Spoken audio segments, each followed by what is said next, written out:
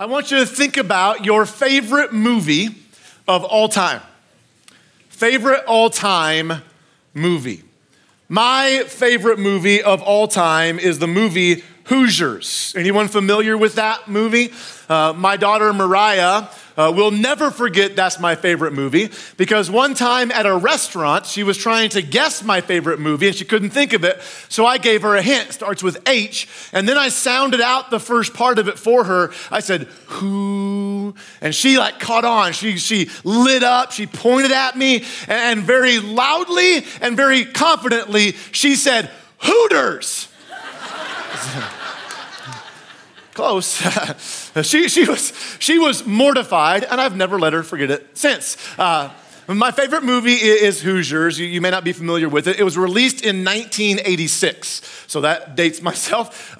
It is based on the true story of a small rural Indiana high school basketball team in 1954 that overcame seemingly insurmountable odds to make their way all the way to the state championship and win it. And what made it so significant was in that day, in 1954, Indiana sports did not have class systems. So the smallest schools, like the Hickory Huskers in Hoosiers, they would have to play the biggest schools as well in the state tournament. And on top of the fact that they had no class system, on top of the small schools, you had this first-year head coach who was trying to overcome a checkered past. You had an assistant coach and a dad of one of the players. He was battling and recovering from addiction. And this team, just at the start of the season, couldn't come together. So several players quit the team. By the end of the day, there was only 7 players on the team. One of them, if you know the movie, his name was Ollie. He literally never played in the games. He said in the movie, the only reason I go out for basketball is to stay in shape for wrestling. He was of no help to the team. Well, they came together and they went on this run all the way to the state championship. The movie clip I want to show you today, they are now in the semifinals. Okay? Semifinals, they win this, they go on. 2 players in this game have already fouled out. So Ollie, who never played, is in the game.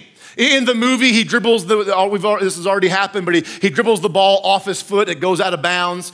He was fouled and airballed the free throw. And by the way, he shot free throws granny style between his legs like that. So he's made fun of for that. And then there's 3 seconds left in the game. The Huskers are down by 1 point. The ball accidentally lands in Ollie's hands. He tries to make the winning shot, gets fouled in the process. So now he has to make 2 free throws. If he misses them, the story ends. If he makes them, they go on for the first time ever to the state championship. No school their size had ever been in the state championship, let alone win it. So now Ollie is on the line with everything on the line. It's one of my favorite movie moments of all time. You get to enjoy today, so check out this clip. What's really sad is I went to high school in the 90s and our basketball shorts were still that short. That's what's really sad. One of the reasons I love Hoosiers so much is because it's this incredible story of the most unlikely, unknown, unworthy people who accomplish the most unbelievable things. And that's exactly what I'm going to talk to us about today in our faith as we continue this sermon series we've been in all summer long. It's called Glory. If you are new here today, you already know my favorite movie, so you should probably know who I am. My name is Jeff Manis. I am the lead pastor here, and I'm just thrilled that all of you are here today. That includes anybody who's joining us on video somewhere. So glad that you're with us as well. Here at Element Church, Pastor Andy said earlier, we exist to guide people to experience life to its fullest, connect into meaningful relationships, and make a lasting impact. It's what we're all about, and I do hope that all of us are able to experience each of those things as you continue to be a part of our church. This whole series is based on one verse in chapter 11 of the book of Romans in the New Testament portion of the Bible. This one verse sets up everything we've been talking about from the last 5 chapters of Romans. It's going to be on the screens here. I've underlined the word glory. It happens twice. When we get to that point in the verse, I want everyone to say glory with me out loud with gusto today. So Romans 11, verse 36 says this: For everything comes from him, that's God, exists by his power, and is intended for his glory. All glory to him forever. Amen. Love that verse. That verse, it affects every part of our lives, or at least it should. That because of the glory of God and for the glory of God, we can and should live changed lives. That was part one of the series. That by the glory of God, that even in our differences, we can be united. That was part two. And then part three that we're going to conclude here in the next couple of weeks. We got 2 Sundays left after this one. We're talking about how the glory of God gives us a purpose. If you've missed any of the sermons so far, you can jump on our website and watch them there, elementchurch.life, or you can listen on our podcast as well. Today's main scripture is Romans 16, verses 1 through 16. Romans 16, 1 through 16. So we're picking up today right where we left off last week. And as we read through this, don't forget, Romans was a letter originally. God inspired through Paul. He wrote this letter. We call him the Apostle Paul. About 30 or so years, maybe a little bit longer, after the resurrection of Jesus. And he wrote this letter to Christians who believed in Jesus in the city of Rome. If you don't own your own Bible today, we'd like to change that. We'll give you one for free. Ask for a Bible out in the lobby and we'll get you one. The passage I'm about to read, as Christians, if we're honest, you'll see as we read it, it's the kind of stuff in the Bible that we would typically skim over in our quiet time reading or skip altogether because we think it doesn't apply to us. So if you're not familiar with the Bible or you're here and you don't believe in Jesus, I'm not doing us any favors by tackling this text today, or maybe I am because we'll see some things here. If you are here, by the way, and you don't believe, I'm so glad that you are here. And I do hope, my hope is that for all of us, believers, non-believers alike, that we will be able to see today in this scripture that the parts of the Bible that seem to have the least application, be the least relevant, can still speak to our lives today. I'm going to read all of it. It's a big chunk of scripture. I'm going to stop a few times, hopefully break it up with some humor to keep us engaged. So lock in with me, all 16 verses. We're going to read them, and you're going to see how this is just like, what in the world is this?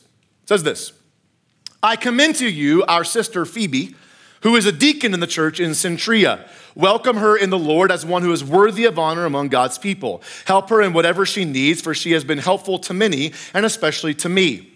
Give my greetings to Priscilla and Aquila, my co-workers in the ministry of Christ Jesus. In fact, they once risked their lives for me. I am thankful to them, and so are all the Gentile churches. Also give my greetings to the church that meets in their home. Greet my dear friend Epaenetus. He was the first person from the province of Asia to become a follower of Christ. Give my greetings to Mary, who has worked so hard for your benefit. Greet Andronicus and Junia, my fellow Jews who were in prison with me. They are highly respected among the apostles and became followers of Christ before I did. Greet Ampliatus, my dear friend in the Lord. Greet Urbanus, our co-worker in Christ, and my friend Stachys. Whew! Everybody still good? Still with me? All right. Just reading those names makes a lot of us thankful for our own given names. Greet Apelles, a good man whom Christ approves, and give my greetings to the believers from the household of Aristobulus. Greet Herodian, my fellow Jew. Greet the Lord's people from the household of Narcissus. Give my greetings to Tryphena and Tryphosa. They were twins. Just kidding. I don't know. Sounds good. They were the Lord's workers. And to dear Persis, who has worked so hard for the Lord. Greet Rufus, whom the Lord picked out to be his very own, and also his dear mother, who has been a mother to me. Give my greetings to Asyncritus, Phlegon, Hermes, Petrobus, Hermas, and the brothers and sisters who meet with them, which, by the way, just reading those, it sounds more like side effects from medicine than it does names. Like, for real. Side effects might include Asyncritus, Phlegon, Hermes, Petrobus, Hermas. For real, like, you know that's legit right there. Give my greetings to Philologus, Gesundheit, Julia, Nereus and his sister, and to Olympus and all the believers who meet with them. Greet each other with a sacred kiss. Turn to the person next to you and give them, don't give, do not do that. All the churches of Christ send you their greetings, and now we're done. And some of you are like, all right, preacher boy, what are you doing with this one? Like, there ain't nothing you can get from that, right? Like, what in the world do we, as I began to look at this in the sermon plan, I literally prayed, Lord, what in the world do we do with this? It's just a list of names. Like, how can this help any of us today in our lives? Like nobody knows who these people are. They are unlikely, unknown, and unworthy people. And God was like, now you're getting somewhere. Now you're getting somewhere. So here's what we're going to see today. And I am super excited about this sermon. It is probably the most obscure passage I've ever preached on in my life. It was so much fun to get this message ready and then to deliver it to you. Whether you believe in Jesus or not, my hope is this, that this would be an encouragement and an inspiration to all of us today to live out our purpose in this life because, like Hoosiers, here's the big idea, it's on the screen. God uses unlikely, unknown, and unworthy people to do unbelievable things for his kingdom. God uses unlikely, unknown, and unworthy people to do unbelievable things for his kingdom. Which means God can use you and God can use me. Every name in this passage could be included with any of those descriptors from our big idea, unlikely, unknown, or unworthy. But as I began to dig into and research some of the names on this list, a few kind of stood out to me that fit into a couple of these categories. So I'm not going to give you points today. The 3 points are in the big idea, unlikely, unknown, unworthy people that God uses. We're going to kind of put them into categories here. So we're going to go back to our main scripture and start diving into some names. Romans 16, 1 and 2. I commend to you our sister Phoebe, who is a deacon in the church in Cenchrea. Welcome her in the Lord as one who is worthy of honor among God's people. Help her in whatever she needs, for she has been helpful to many, and especially to me. So she's worthy of honor, Paul said. That one statement alone would have been revolutionary in the church and the culture in which they lived. Because in that day, women were not elevated. They were not valued, and in many cases, they were actually belittled and shunned within groups of other men. And yet here, Paul starts the list with the most unlikely of people, a woman. And notice her role, a deacon in the church, a leader in the church. Now, some English versions, they change the word to deaconess. But in the original Greek language that this is written in, there is no male or female word for deacon. There's only one word. Like in Spanish, there might be, for friend, there's a female version and male version. But in Greek, there was only one word. It's the same word for both males and females, the word deacon. The Greek word Paul used for Phoebe was diakonos, which is the same word Paul used in 1 Timothy 3 when he talks about the qualification for deacons, leaders in the church. So this is a huge, huge deal that Paul calls her a deacon. Huge deal. Elizabeth McCabe, Bible scholar, she said this: the title of Phoebe as a deacon, this is amazing, accounts for the first recorded deacon by name in the history of Christianity. Phoebe is tied to a specific local church, Cenchrea, which makes her appointment a local function. And Elizabeth said this: minister would be an acceptable translation in this regard. Hang with me for some of you who might have a very strong opinion on this, okay? Let's jump to verse 7, and we're going to see a very similar, unlikely person, another woman this time, that appears that she may be listed as an apostle, which was the highest position in the church. Romans 16, 7. Greet Andronicus and Junia. Some versions, some English versions use the name Junius, which, by the way, in all of Greek literature, both inside and outside the Bible, there has never, ever been a name recorded, Junius. But some people wanted to limit women's roles in the church, and so they saw Junia in the Greek, which is only a female name, and they changed it to Junius, made up a male form of the name, and then put it in the Bible. But in Greek, there is no male name. It's only Junia, and it's only ever used for women. So greet Andronicus and Junia, who according to the Greek language would have been a woman, my fellow Jews who were in prison with me. They are highly respected among the apostles and became followers of Christ before I did. Now, I do want to acknowledge that inside of Christianity and theology, there is definitely some debate as to what this verse means. So there are some people that say, well, that phrase, highly respected among the apostles, means that Junia, she was respected by the other apostles. And then there's others that say, no, that means she was highly respected as an apostle. Now, I've not done enough research to give you like a definitive answer, but just based on the limited research I have done, this is the way I would lean. I believe this verse is speaking to the fact that Junia was actually highly respected as an apostle, not just by the apostles. At the very least, it is clear that by being in prison with Paul, Junia had leadership and authority in the church. Now, I understand, you may not be familiar with the debate around this, but I understand the can of worms I am opening with this, and I don't have time to unpack it.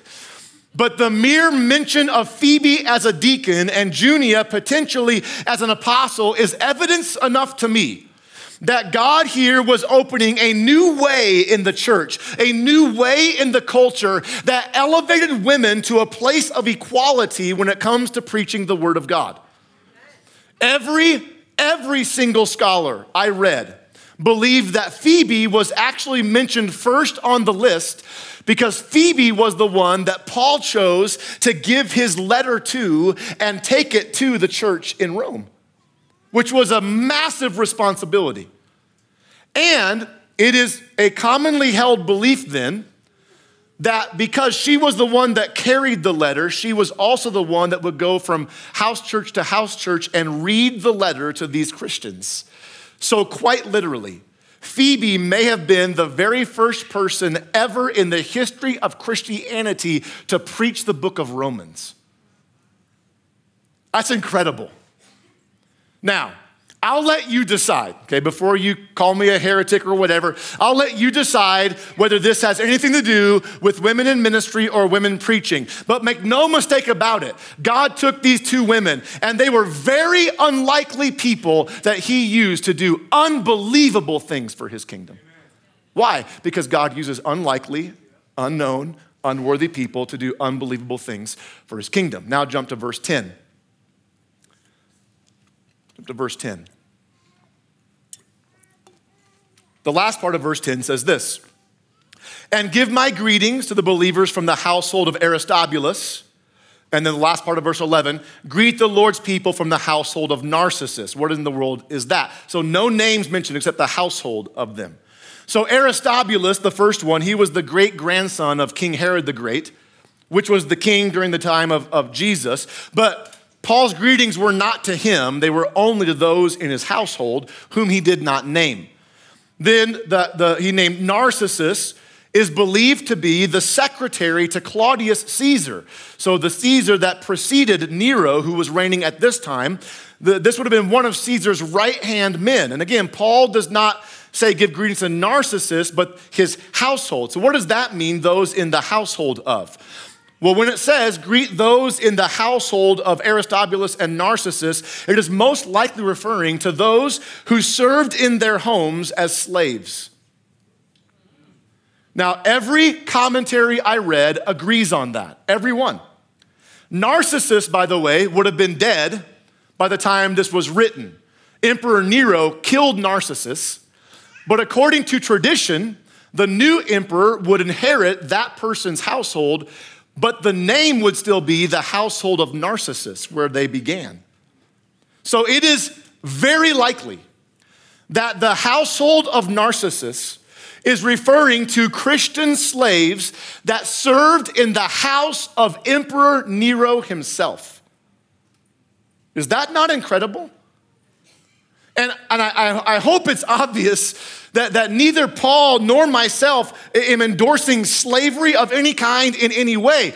But I do think this is an amazing reminder of the fact that even in the worst of human circumstances, like slavery, God was still using these unknown people to make a difference in the home of Emperor Nero, who was maybe one of the most wicked emperors in the history of mankind. And yet these Christians were somehow placed in his household and had impact enough that they were mentioned in Romans. One of my favorite names in the whole section is the name Rufus, not the name itself. I'm neither for nor against that name, but the story behind the name. If I asked us who is Rufus in the Bible, most of us would have no idea, and there's nothing wrong with that. I'm just proving my point that God uses unknown people like Rufus in his kingdom.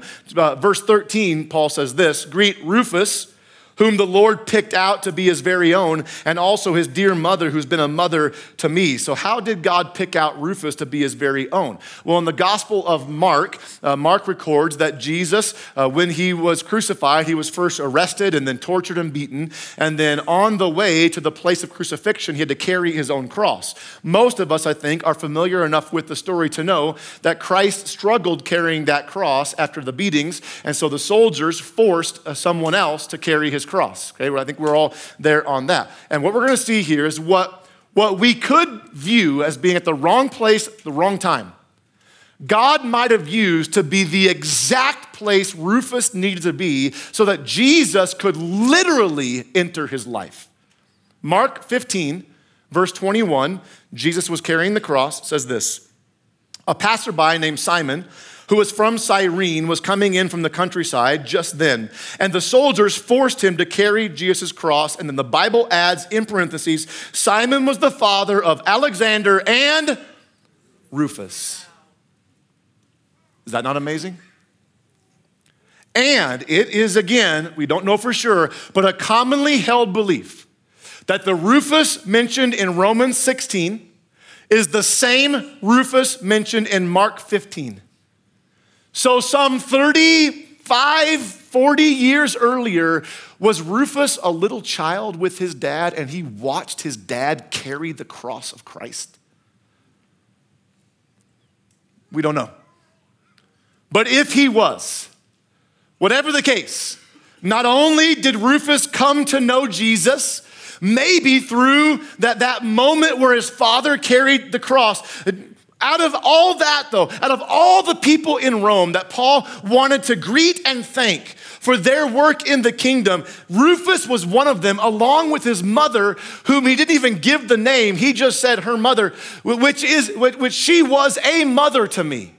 Not like a mother to me. She was a mother to me, which I don't have time to get into this either. I'll just mention what a beautiful picture of the power of the family of God for this apostle Paul, who was a single celibate man. And yet he had a woman who he called mother, who was not even his mother. The power of the family of God. The slaves in the households, Rufus, his mom, others in this passage, they remind me of this. You don't have to be known by people in the world to live out a God-sized purpose for the world. You don't got to be known by people to live out a purpose for God. That God uses unlikely, unknown, unworthy people to accomplish unbelievable things in his kingdom.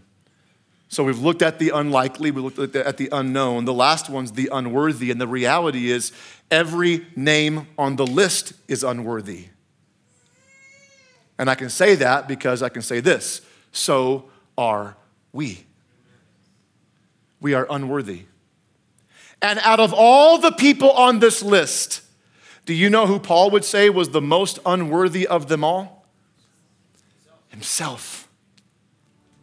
Himself. You might actually be here right now. And you're thinking, man, there's no way God can use me. You don't know what I've done. You don't know the sins I've committed. You don't know where I've been or what I have believed. Like there is no way God has a purpose for me like he did for Paul. Paul was an apostle, for goodness sake. And yes, Paul was an apostle, the apostle. that God chose to take the good news to an unreached world. But Paul was not always an apostle, if you don't know. He wasn't always a missionary for Jesus. Before Paul was a missionary for Jesus, he was a murderer of those who followed Jesus.